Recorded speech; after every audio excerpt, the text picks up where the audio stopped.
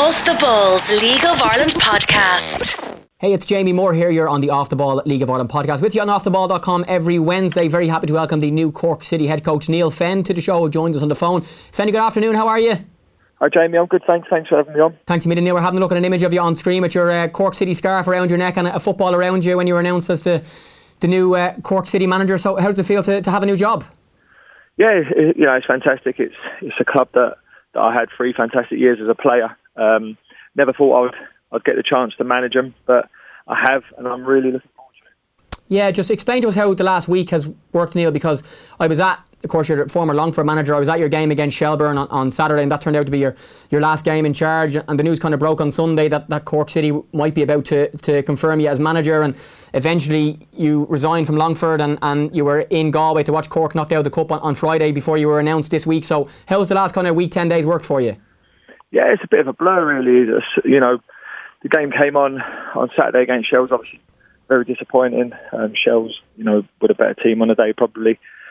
And then took training on Tuesday, that was fine. And then heard on Wednesday that the club had been trying to contact Longford in regard to getting to maybe speaking to me. And once I knew that, then there was only one option. I wanted to speak to them.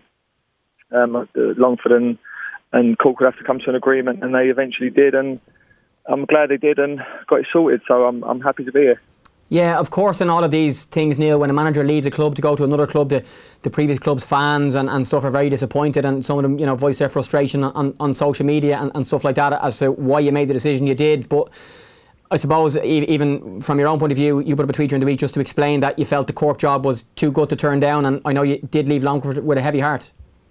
Yeah, of course, it was a very difficult decision, but it's a chance to manage in the Premier Division. It's full-time football. And these jobs don't come around very often. John Caulfield, the previous manager, was there for 5 or 6 years. Stephen Bradley's been in charge of Shamrock Rovers for 3 or 4 years. Keith Long, 3 or 4 years. So these types of jobs don't come up very often. And once you hear of an interest, you have to make a difficult decision. And it was a very difficult decision. But I think I can be proud of the job I did at Longford and left them in a healthy position and fighting for the playoffs. Yeah, I think maybe the main thing that's interesting, Neil, here is the timing, because given the First Division season is only 3 rounds of fixtures, there's only actually 3 matches left, and had Longford beaten Shelbourne last Saturday, they would have been 2 points off the top with 3 games left. They're still within a chance, and more than likely make the playoffs too, and that's a chance to go up to the Premier League, and that could have been a really good end to the work you'd done there, given you were at the club last season as well. But from that point of view, you probably couldn't control the timing, even though the fans are disappointed that you've gone at the business end of their season.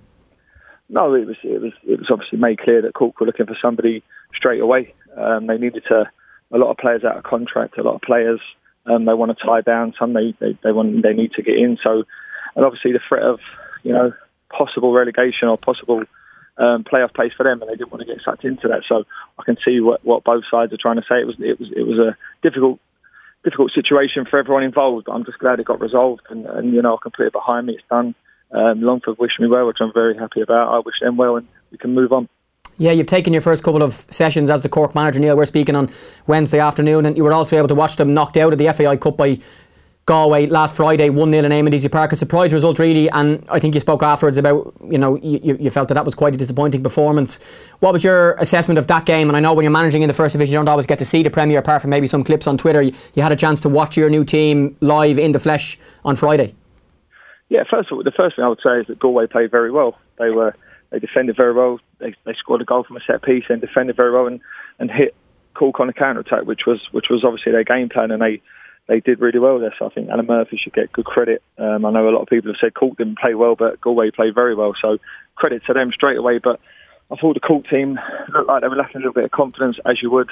The first 20 minutes, I thought they played quite well, passed the ball quite well, created a couple of chances, and then when it didn't happen, they kind of got into their shells a little bit, didn't really pass the ball very well, didn't really take any risks, and couldn't open up Galway in the end. Yeah, and your style of play, Neale, as a player and as a manager is to play a passing brand of football, and I know the people in charge of Cork have said that one of the reasons they appointed you was because they want Cork to play a brand of football that they feel is maybe more progressive than John Cotter, and before him John Coffey would have played, even though under John Coffey they got fantastic results. And that's something I'm sure you'll have to do hard work on the training pitch, given lots of the players have been used to maybe playing a little more direct to work maybe on playing the ball out from the back, if it's on, of course. Yeah, but we will try and do that, but the most important thing that's left is a winning mentality from John Caulfield. They had unbelievable success under him, cup finals, league titles, doubles. So that's the first thing I want to try and recreate is a winning mentality, which has been lost this season anyway. So that's something I need to get back and then put my own stamp on things, whether that's passing or whatever. We just need to get lads into a winning mentality and trying to win some matches for this season at least. Yeah, now one thing as well that managers often do, Neale, is they, apart from sign new players, is they determine who's going to be on their staff. And I think it was a little unclear this week if John Cotter, who was John Coffey's assistant and most recently the caretaker manager, was going to stay on board. And I think from the press conference the other day it looked like he was, but he put up a tweet last night to say that he'd left the club, so he's not going to be on your staff. No, John, it was obviously very difficult for John. He'd worked under John Caulfield for so long.